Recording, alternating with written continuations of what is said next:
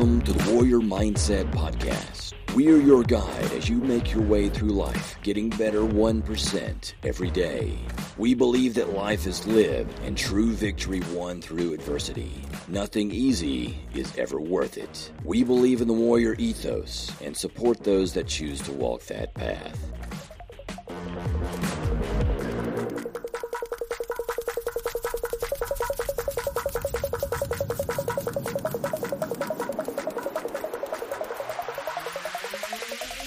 All right, welcome again to another Warrior Mindset Podcast. I'm your host, Gene. I'm here today with a special guest and Sherrod Shakis Duval. Which one do you prefer? I've got you on a podcast, so you have to answer officially. I tell people all the time, it's like Sean P. Diddy Combs or Curtis Christensen. I know. Whatever makes you feel the most comfortable, same person. I got you. Awesome. So we have two sponsors. We have Tacticalories and we have Strikeforce Energy. They're both awesome. They support the show. If you buy something from them, please buy something from them. Use the Warrior Mindset as a word, Warrior Mindset, when you check out. That would be awesome. Man, awesome having you here. You are here because, as we were just talking, we've known each other for a long time, and it's blowing me away. And I still don't have that Thor painting, by the way. The hammer. I'm in the other co-work office that we have. I have a podcast studio built, and it hangs behind me in every episode. So you might never get your hands on that. Awesome. But anyway, go ahead. But next time we talk, after all this coronavirus crap blows over, you can come in that studio. We'll have another show. You can sit there and love it and touch it. Stare at it. You posted on Facebook. There's a lot of random stuff going around. I don't want to necessarily make this a coronavirus podcast. It's hard not to, but there's a lot of random stories and a lot of random, just inaccurate, accurate, he said, she said stuff on the internet. And I know you've been a long time.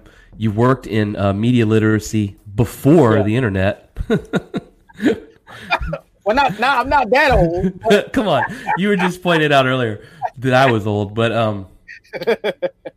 I know you.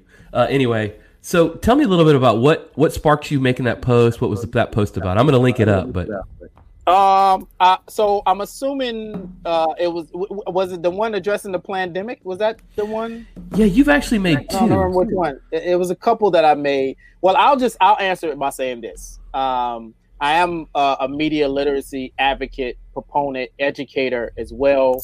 And essentially what that is teaching people how to read and write when it comes to a screen.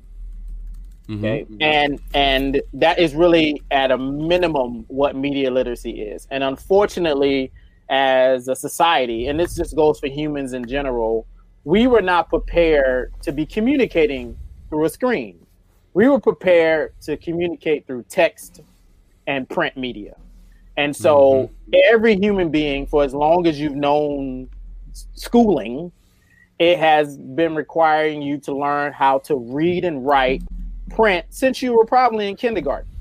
And every year that gets more and more complex. And once you go through elementary school, you get to middle school, you start learning adverbs and pronouns and adjectives. And then once you get to high school, you start writing character analysis essays. So by the time you get to college, you're writing very thorough, deep, nuanced pieces about very tiny parts of how to dissect what someone is saying or how to communicate what someone is saying using print media. We do none of that with screen.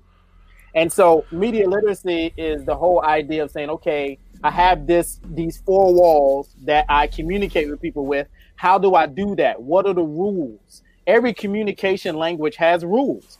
What are the rules here on this platform? There's something we haven't been taught. And so back when I was at Nickelodeon Theater, when I was the director of media education there, was really when I dived deep into that world and I saw the results of being able to teach people using media literacy techniques. And so just Gene, just in me thinking through what was happening with COVID-19 and misinformation. And I started getting very early in April, a lot of people emailing me about, is this real? How do I decide if this is real? Hey, man, I'm getting a lot of news. I don't know how to navigate through it. Can you help me figure out which news sources I can trust? Hey, man, my wife is geeking out over this video that she saw. Can you help us think through this? Or then organization leaders start, having problems with employees or, staff issues on their social media, or there was issues going on with people giving people wrong information when they were having Zoom meetings. And so then I said, I went from a place of, I don't really know how to help during this time because I'm not a healthcare worker. I'm not a doctor. I'm not a epidemiologist, all the things that you need to be a scientist. I'm not. I'm a creative guy. And so I kind of sat back wondering where my role was. And then once these things start happening, and so I was talking to some of my mentors and colleagues, I said, okay, I think I see where I can help here. And that's giving people tools and tips that they just don't have to help them navigate through all of this information that's coming down every day, every second of the day. Right. So that's important. Yeah, it's funny that you were like, I want to help, but I don't know how to help. Yeah, I was, dude. I was paralyzed. Right. I was A lot of us were. Yeah, watching everything go down. Like, I don't know what to do, so I'm gonna just sit over here in my corner and just watch. I did that for weeks. So you had people reaching out. And by the way, the name of this podcast is Warrior Mindset. You did what a true warrior would do. They would use the talents and the skills they have to help each other. We talk a lot on the show about to really get where you want to go, you have to take the focus off yourself and put it on others. And that path is often found through helping others. Always. You've been doing that a long time. Let's talk through one of those. Some basic media literacy things. So you have, and I don't want to get too nuts and bolts, but I think it's important. In your post that you made, let's see, it was specifically about something about people in jail not being vaccinated or something. I don't even remember the exact story because there's so many like random, just like conspiracy theories and things. So many. Yeah, and well-made videos and documentation. But so ask yourself, where did this come from? Yes. So just. I want to go through the. You have like say 5 or 6 of these. Yep. Mm-hmm. So ask yourself, where did this come from? What is something you tell people? I mean, they call you, they ask you, hey, what's up? So the very first thing when you talk about ask yourself, where did this come from? I like to put people in the mindset of how they get information when they're in human interaction. Okay, so Gene, if you're at dinner with your family, right? Or you're at the grocery store, okay, and someone gives you or says something that you don't understand, or do you think it's just weird? Your initial response is going to be, "Who told you that?" Right. Where did you get that from? Right? Like, that sounds weird to me. Who gave you that information? That same trigger is the first thing you need to ask when you watch something or look at something or any information online. Is who told you that? Where did you get that from? And look and see, because a lot of times that information can be coming from someone you've never met. So That's then right. Your question is going to be, would you take, if you were walking down an aisle in a grocery store and someone randomly told you this information, would you take it and go, I think I'm going to share that with somebody I love, even though I don't even know this person and I was grabbing cereal, Right.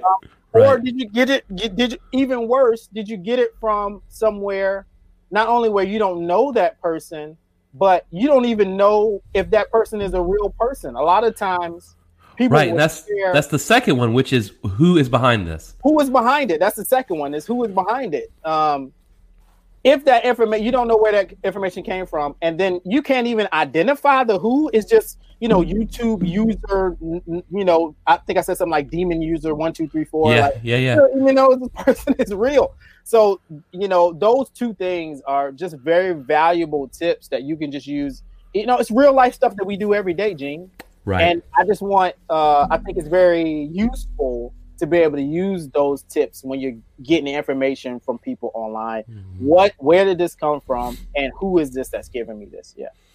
So it's something that, I know you have a son. I mean, you probably coach him or raise him to question everything, right? Absolutely. You definitely, want to question, why are they saying this? Who's saying this? Why are we doing this? Yes. What do you think is the reason why when people see it on a web page or an Instagram post or whatever, that they just blindly believe it? What do you think's behind that? It's very easy. It's shock value. Okay. Okay. So whenever I'm teaching media literacy, particularly doing professional development, that's the first thing I always say is think about how you will operate in the real world, right? So if you were in the real world and you were walking down the street and you saw a deer chase a cat and eat it, you're gonna stare at it. You're gonna be right. like, what is going on? I just saw a deer eat a cat and I don't know what's happening. You'll probably whip your phone out and start recording it. It's shocking. Okay. And so right. that is the general reason why people share when just click, not even just reading the headline. They go, oh, that sounds shocking. I'm going to share that. Or this sounds provocative. I'm going to share it. Or doesn't this piss you off? I'm going to share it. Right. Right. But you don't really know what it is. But because it's so shocking, we do the same thing we do when we see something shocking happen in real life. We just automatically go, hey, everybody, look at that over there. Which is a tactic that people that use misinformation for their advantage use. They know the words to use to get you to draw your attention.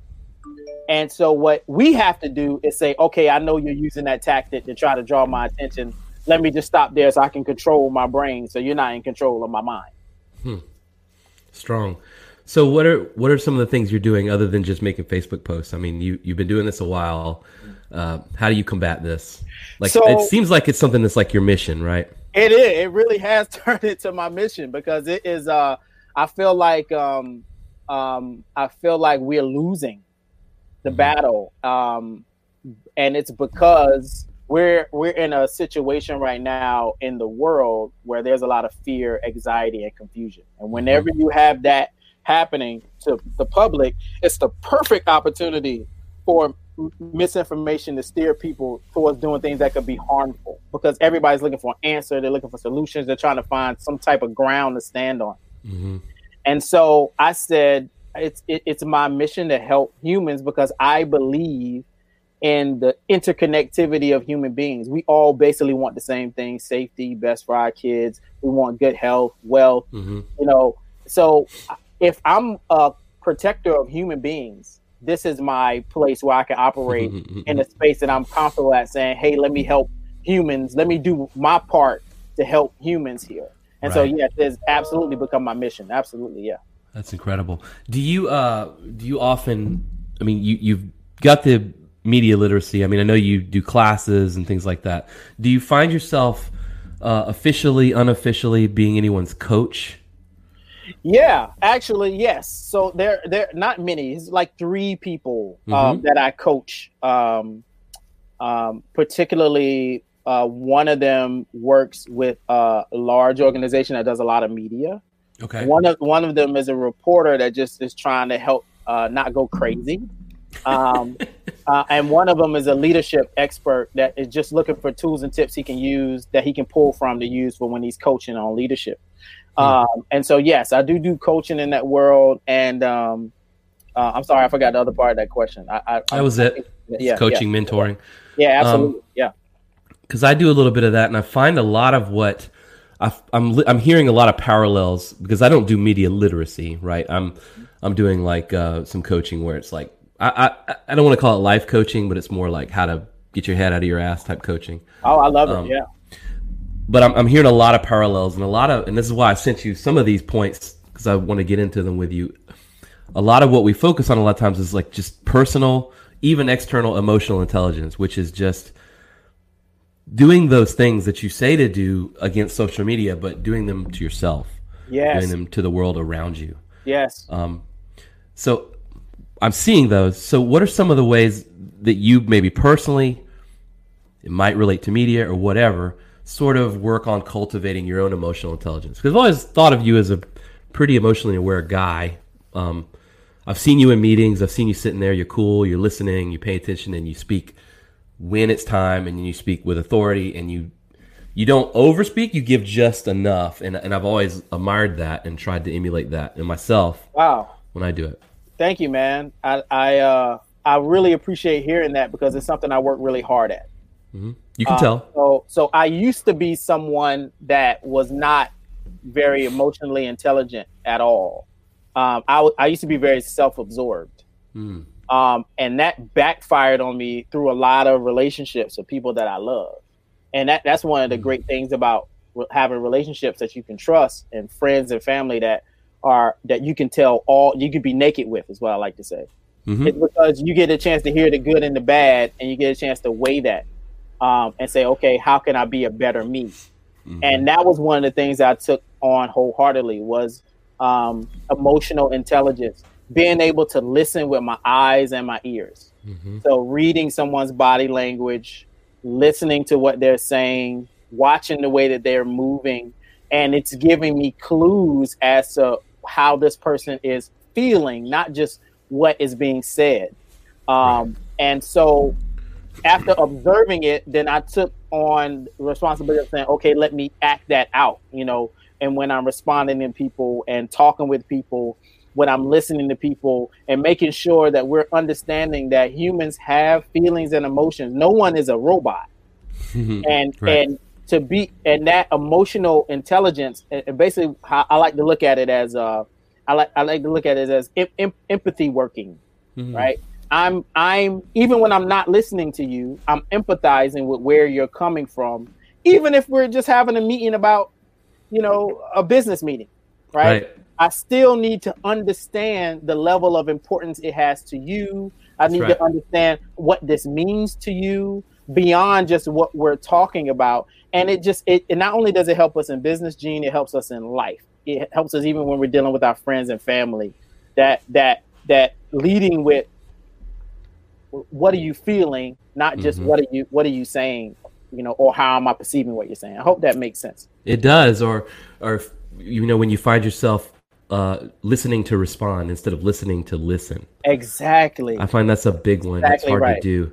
Huge. And I kind of feel like, as it relates to, media literacy, responding to things on social media, we are looking to respond. We're looking for things to respond to, not looking for actual knowledge. Exactly. You're absolutely right. That's just my gut. Right. You're absolutely right. You're absolutely right.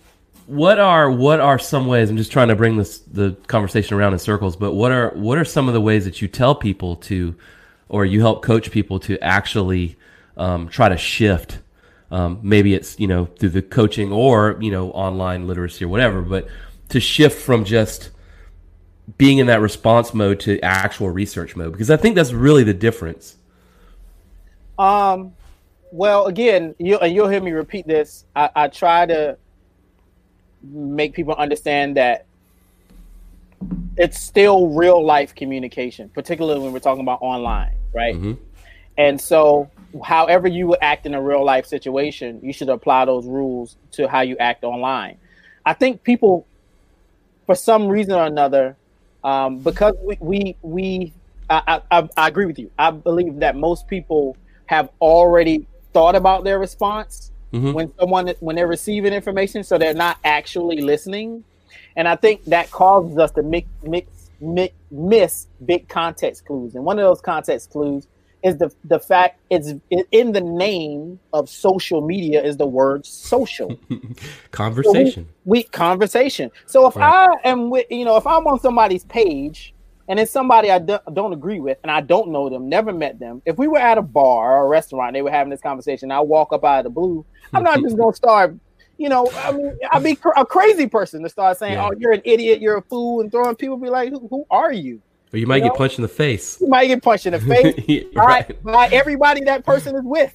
And I believe you had it coming, to be honest. Yeah, he kind of did. I think you deserve it. Right. And so I try to get people to say, how would you respond in real life? That's one of the things I always preach, or rather teach on, is how would you respond in real life? When I'm walking into Gene's page, he's having these conversations with these people. Introduce yourself. Hey, my name is Sherrod. This is what I do. Mm-hmm. I saw you guys are having a conversation over here. I thought I wanted to offer my 2 cents. What do you all think about this? I think if we were to enter conversations that way, or even to begin conversations that way, then I think you would see the responses at least decrease in vitriol and quick responses, and a lot of what we're seeing online with people just responding instead of thinking first. So remember that social part. I like that. Social media, I think, is very key. Yeah, I'm trying to hide this light behind me. Oh, it's okay. I have one too. I kind of feel like there's just so much like aggro on particularly Facebook as opposed to another platform, say like Instagram. Yeah, Twitter. Why too. do you? Twitter's really bad. I don't even want to talk about Twitter because that is the creme de la creme of burnt toilet bowl conversation. Ooh, man, tell me about it. Yeah, so I'd rank it like Twitter's crap, Facebook's second, Instagram's maybe positive. You follow that same rank. Why do you think that is? Why do you think the platforms are so different in terms of their aggro or their vitriol or I think it's whatever? very simple. I think it goes back to that word social. If you notice, the less social it is, the more vitriol it is. Right? So the less the least socially engaging platform is Twitter. I don't have to look at your real picture. I don't look at your family photos. I don't know who's your friends. I don't know who you know that I know. Right? You're just some random person somewhere on earth, and you might not even be a person talking. That gives people an incredible amount of freedom, but it also gives people an incredible amount of protection. And it lacks accountability at the highest level, which gives people the license to just be a character, is what I call it. And then as you go down through, Facebook is second, and then you get to Instagram, you have no choice but to be a real person, because if you're just posting pictures of statues and grass, people eventually gonna be like, "You're not a real person. I'm going to go away from you." Right? And so I think that's exactly why it works in that way. And and we treat these communication devices as if it's not a real world, because we just haven't been taught that this is communication. We've been taught that this is just, we've always looked at TV and the screen as if it's some separate world from reality, you know? And so we're like, hey, I'm going to be a character too, but it doesn't work that way, man. No. And that's a great segue. Because there's been some noise on Facebook about this video, and I don't even remember the title of it, but it's the one with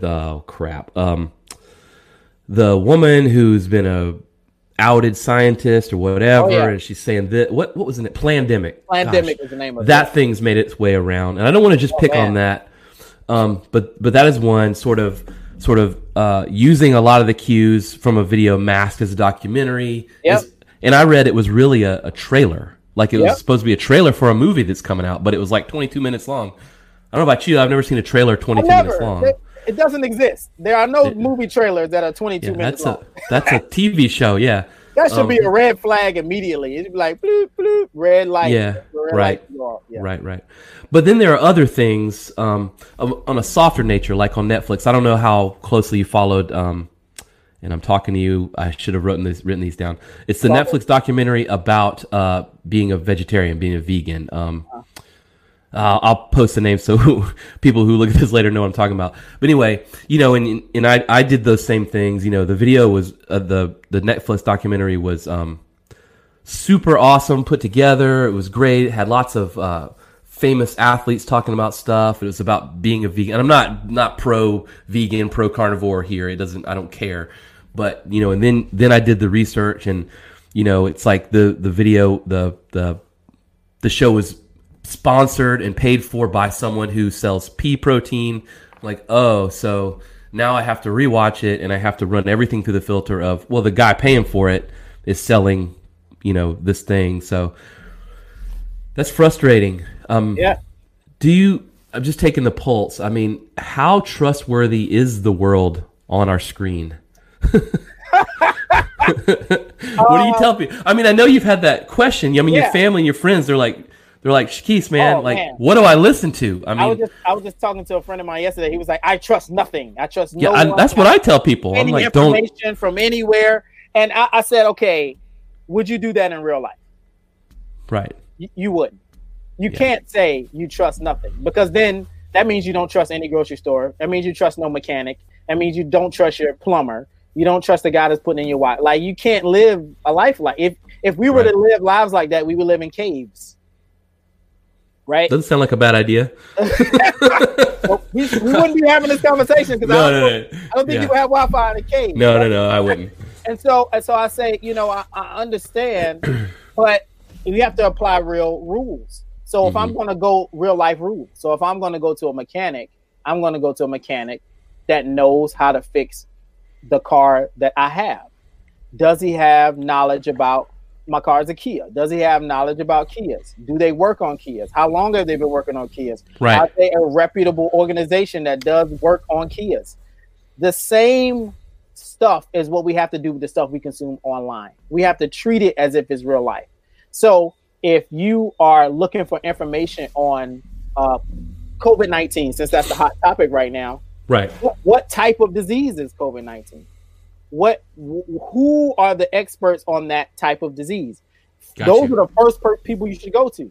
Then you got to figure out, okay, well, is this person just a YouTube user, or does this person have credentials? Which is the problem with the pandemic video. No one checked her credentials. They didn't know that she got fired for stealing lab equipment, and she never actually was a reputable scientist. All of her theories have been debunked. Right. But no one, again, it was, shock value. One of the smartest things I've heard about shock value when it comes to our lack of media literacy ability, or what I call being illiterate, was how I remember a CBS News reporter, Bob Schaefer, put it when talking about Donald Trump in the 2016 election. This is not a political thing. I'm just using this as an analogy that I just thought was really good. Mm-hmm. And he said Donald Trump uses the dead cat offense. He says it doesn't matter what anybody's talking about. He just throws a dead cat. It's almost the same as what I was talking about earlier with the deer eating a cat analogy. If it doesn't matter what the discussion is, if I do something outlandish or say something outrageous, I'll automatically get your attention. Well, what would we do in real life if that happened? Right. And so you can't say, well, I can't trust any information. I can't trust where anything comes from. You do what you do in real life. What store can I trust? What news place can I trust? Where can I trust to buy my shoes? What do I trust to buy my microphones?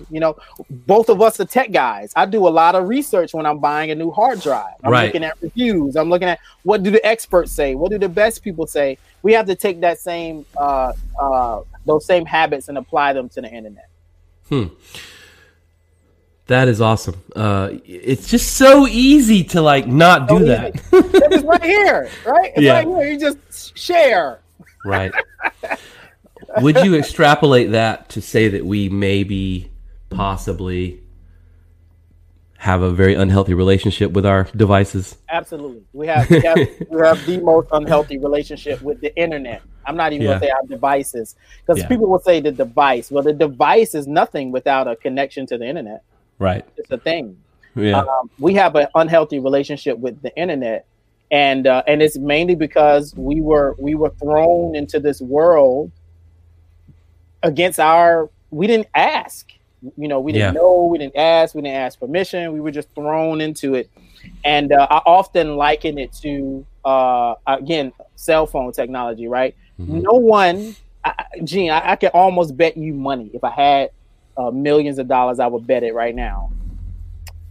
No one knows a person that reads a cell phone manual. Oh God, no, I've never read one. No one does, right? Whenever we go get a new cell phone or a tablet, something like that, we turn it on and start using it. Turn it on, we start using it. We don't know what it does. We actually most human beings have no idea what this device does. Right. Okay? And these devices are the main source of how we communicate with the world. Mm-hmm. Right, that right there should tell you that we're not equipped to deal in this society. And so one of the things I often tell people is we're kind of like in the adolescent age of the internet, where we're like that teenager that knows everything but knows nothing. And I feel like that's where we are right now. It's so new. Yeah, I mean, when you think of time, I mean, the time that man's been on Earth is so small compared to history of time. And the time that we've had the iPhones is like a sliver of that. You're talking 2007. It's only 2020, and we're in that age where we think we know everything, but we know nothing, and our emotional intelligence is low. Like in teenage years. Yeah. And so that's where we are, and so we need to help each other. Wow. So where do you fall between? I'm trying to think about how to phrase this. Where do you fall on because you're holding up the device or showing the device, and I kind of have my opinions. We can get into that, but companies who produce the machine, companies who produce the apps, using information maybe it's your whereabouts, your activities, whatever, all the way up to, Alexa listening to you in your living room and sending Amazon secrets for, your family. I mean, there's talking about conspiracy theories from zero, from them geolocating you all the way up to that point. Where do you sort of fall on that spectrum? Of conspiracy theories? I use the word conspiracy theories to be funny, but just at some point we know that, marketers are using our information. Yes, absolutely. Right. Duh. I do too. I have Google Analytics on my site. I want to see who's coming and who's clicking buttons. Mm-hmm. I sort of fall. That's pretty innocuous on a certain level. That's just me trying to get people to look at stuff. All the way up to, like I'm saying, that conspiracy theory of, people freaking out thinking that, Amazon's listening to you and, they're going to start.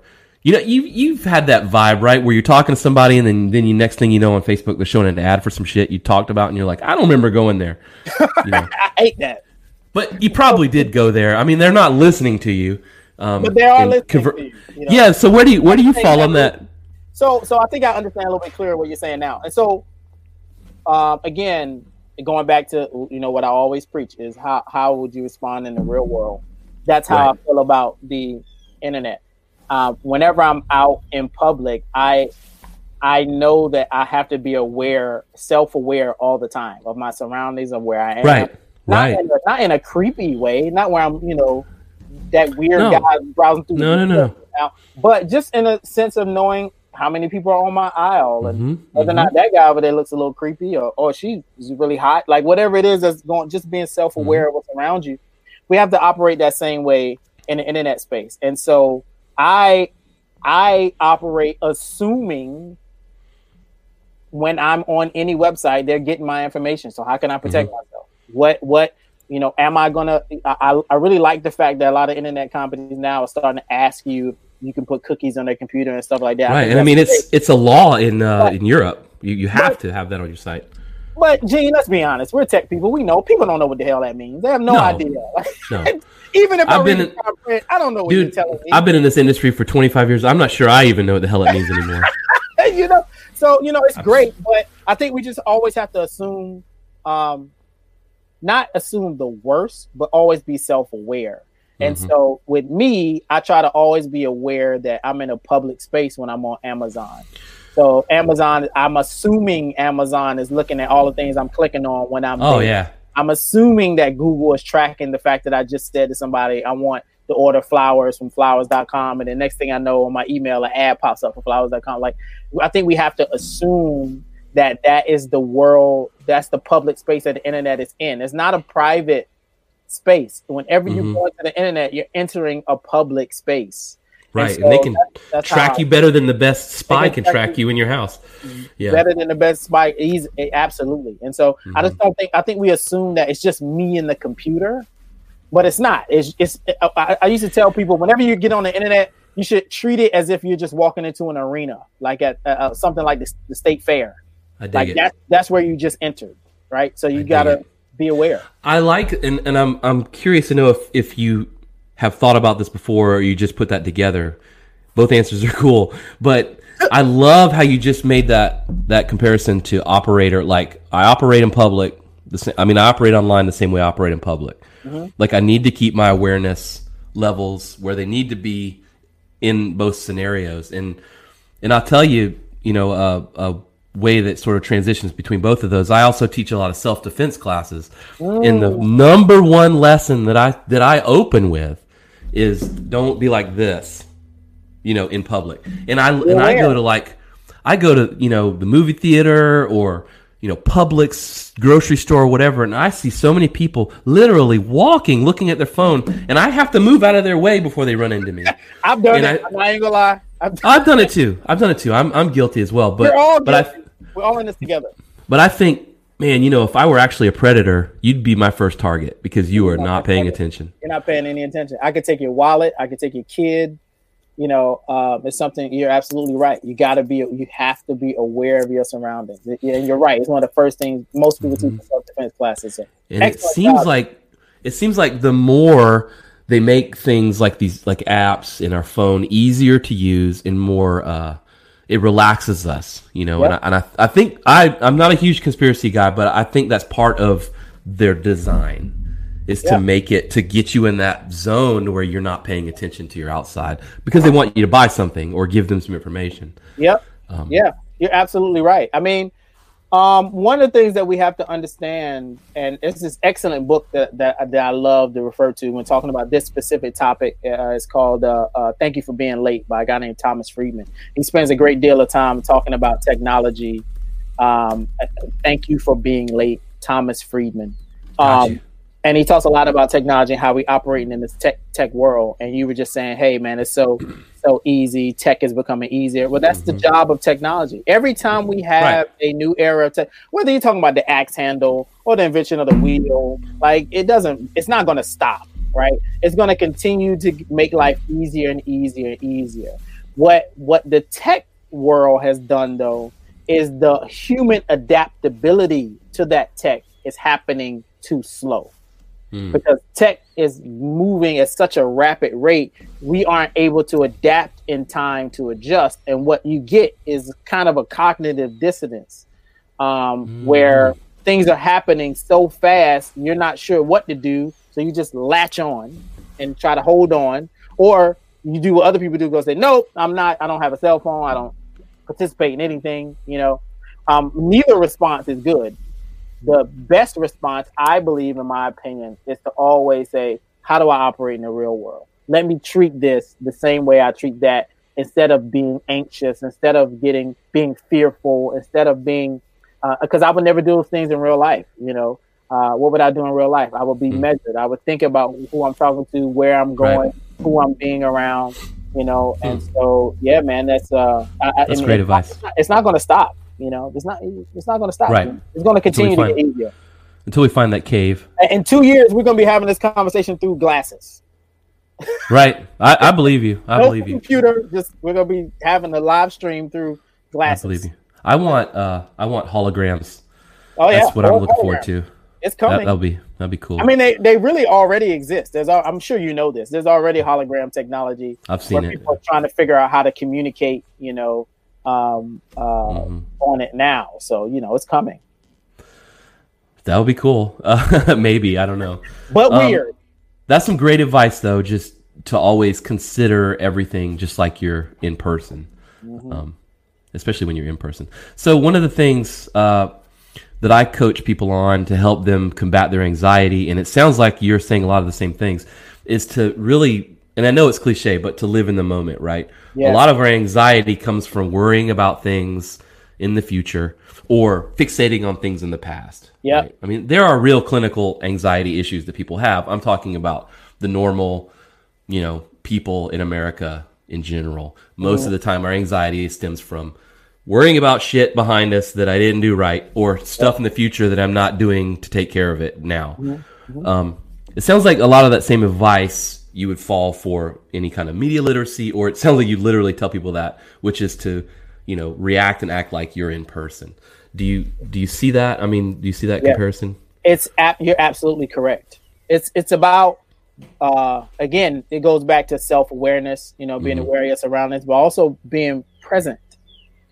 I think the same way you're talking about being worried about what's coming or what happened in the past is what happens on social media. The minute people say, oh, well, look at what this person did in 1972, that great. Or they go, oh my God, you can't trust any of the scientists because, vaccines are going to kill us all in 10 years. Look at this report of what could happen in 10 years. Those are some of my pet peeve things that I have to correct when people send me those, and when they send me a article or something that's all about speculative, Yeah.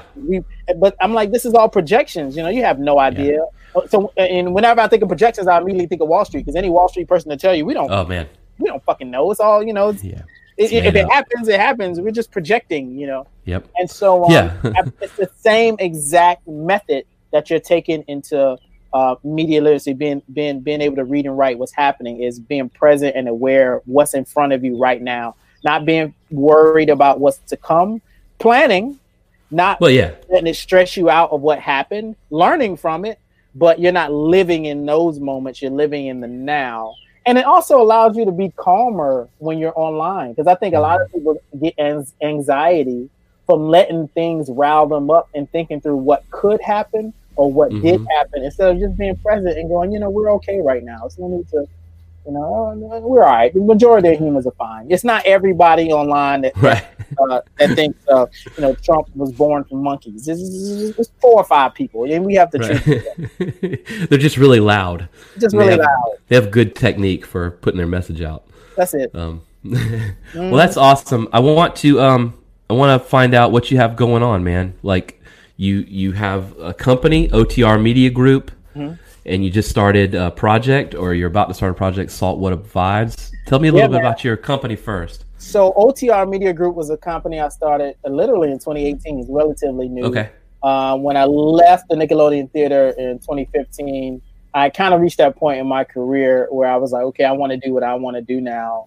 And I kind of hit a ceiling in both in the film industry and in the kind of in the nonprofit kind of world, leading or being a director or something like that, organization. And so I said, I think I want to take the chance on myself now. And so OTR Media Group became this amalgamation of everything I know that I love to do and was really good at. And so we operate in 3 areas, which is media productions, mostly documentary style work, which is what I'm an expert in. And media education, which is mostly media literacy work, which is another thing I'm an expert in, and in media strategy. And so that's helping people figure out how to strategize about whether that is anything from a launch of a brand or some launch of a company or logo or whatever it is, helping you think through those metrics as particularly as it pertains to African American audiences in the Southeast. And so that's what we do. And so, I always hated being a part of businesses where the boss didn't know shit. So I was like, if I'm going to be the guy in charge, I want to make sure that what we're doing, if someone in my organization has a problem, I can help them solve it. And I also want to do stuff that I love. And so that leads me right into Saltwater Vibes, and working with Sarah and Simeon Days, who many people may know the Days family from Gullah Gullah Island. Which was a popular TV show in the 90s. And Sarah and Simeon, of course, are adults now. Simeon was the baby on that show. And what they're trying to do is find... Isn't that crazy? Yeah, it's crazy. And so what they're trying to do is find a new identity for their generation through identifying as Gullah Geechee. The interesting thing about Gullah Geechee, as it pertains to Americans, is they are what I call a culture within a culture within a culture, because they're the enslaved Africans that were brought to South Carolina and the Southeast didn't ask to come. They came because of their technology when it came to growing rice. And then you had all these people, that were from all these different countries in Africa kind of placed in this one place. So then they had to figure out how to make their own culture, right? Then you had these Sea Island people that were in the midst of South Carolina and the USA, which of course has its own culture. And so now, so you have people that don't identify as Gullah Geechee, people that do, people that see it as a negative, some see it as a positive. So what do you do when you're 30, 25 years old and you're trying to find a way for yourself within this culture that's within the culture? And then you're trying to find some kind of creative vehicle to gather your generation around. And the vehicle that they're looking at creating is a form of music. A lot of cultures do that. Hip hop culture did it. Punk culture did it. Reggae did it. We always have some type of youth movement around the culture that's saying, hey, this sound represents us, or this food represents us, or this style represents us. And so that's what Saltwater Vibes is about, is figuring out how the generation is identifying as Gullah Geechee with the challenges that they have, and can they create a music to be like a cultural identifier for them that could help move the culture forward. So I'm very excited about that project, and I love taking South Carolina stories and having a chance to put them on a national scale. It's one of the reasons why I stay here.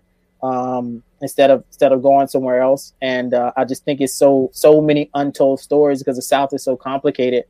And there's so many untold stories here. And I just this is just one of many. And I'm very excited about that project. That sounds like a huge, difficult amount of work. Oh my God, you have no idea. I'm just listening to you, and I'm like, I don't even know where to start. I don't know if you notice, but if you look at me when I'm talking, I start getting drowsy whenever I talk about it. Every time I hear myself talking, I hear the weight of the work. And so, yes, it's an intense amount of work.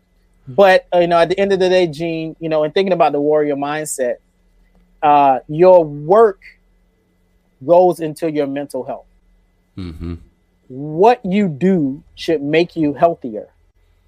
What you do every day should make you sicker. It should make you healthier. And so finding something that you love to do, that it energizes you, not only mentally, but physically. You feel better. You operate better. You operate cleaner and more efficiently. And so that's something else that I think is very important and something that I found with OTR Media Group and certainly with Saltwater Vibes. That's incredible. Yeah. Well, on the outside, you seem happy. Oh, man, I'm generally a happy person, man. Yeah, you always are. I really am. I'm generally a happy person. I think, Gene, one of the things I love about what you do and the work that you do here on Warrior Mindset is you always talk about tapping into who you really are, being your authentic self, authentically you. And finding that place for me has made me the happiest I've ever been. And that's awesome. It's okay to be an individual.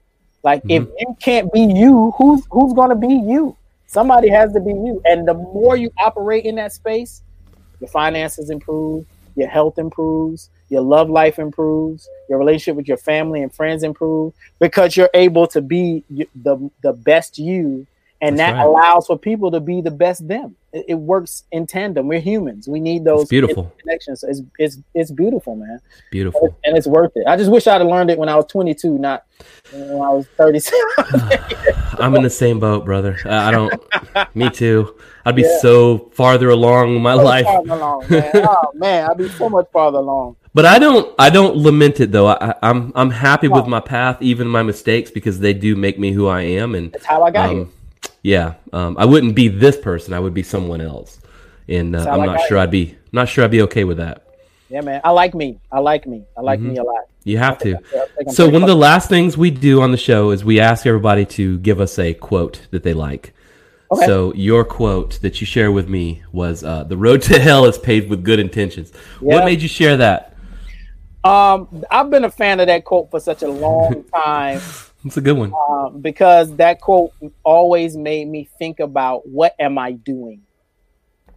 It is probably the greatest lesson I've learned from several of my mentors and brothers, particularly Fat Rat Dazar, who's a close brother and friend of mine. A lot of, most people know I'm a hip hop advocate and hip hop. I used to be a DJ. That's another show, man. We need to get into that. That's a whole nother show. And this is a quote I heard from 2MC. DMX had this quote in one of his songs, and so did a rapper named Freddie Fox. And it stuck with me because it helped me always think about what am I doing? Like that type of self-awareness. I think the best self-awareness starts with that question. Always asking yourself, what am I doing? What am I doing? What am I feeling? Do I feel good? Does my stomach feel bad? Do I feel a little bit sick? What am I doing? Why am I making coffee? Why am I at this job right now? What am I doing here? Am I trying to be effective? And so that's what that question, that quote always makes me think about, because if you're not intentional about what you're doing, then you're doing things with intentions that aren't honest. And the road to hell is paved with intentions that aren't honest. It's paved with people that are just saying, "Oh, well, I was just doing my job. Well, I was just doing the right thing." And you don't even know you haven't even analyzed what the right thing is. Right. And to me, that's the very beginning of self-awareness: is what am I doing? What am I? Who am I? What are the things that make me me? And how can I not live the kind of life where I'm leading people? Hell to me is destruction. I'm not really a religious person at all, but hell to me is destruction. Am I leading people to destruction with my words and actions and how I'm living my life, or am I helping people be healthier, happier, and more positive human beings? So that's why I love you inspire me, sir. Dude, same here. That's awesome. That's awesome. Yeah. Same.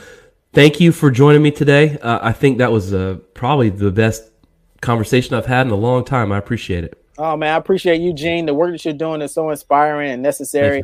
I Thanks, don't sir. care. I don't look at scale. I look at, is it genuine? You know, is it genuinely helping people be Same here. better people? And that's what you're doing, man. And so I'm Trying. proud of you for doing it. And please keep doing it as long as you can. We need you. Thank you, sir.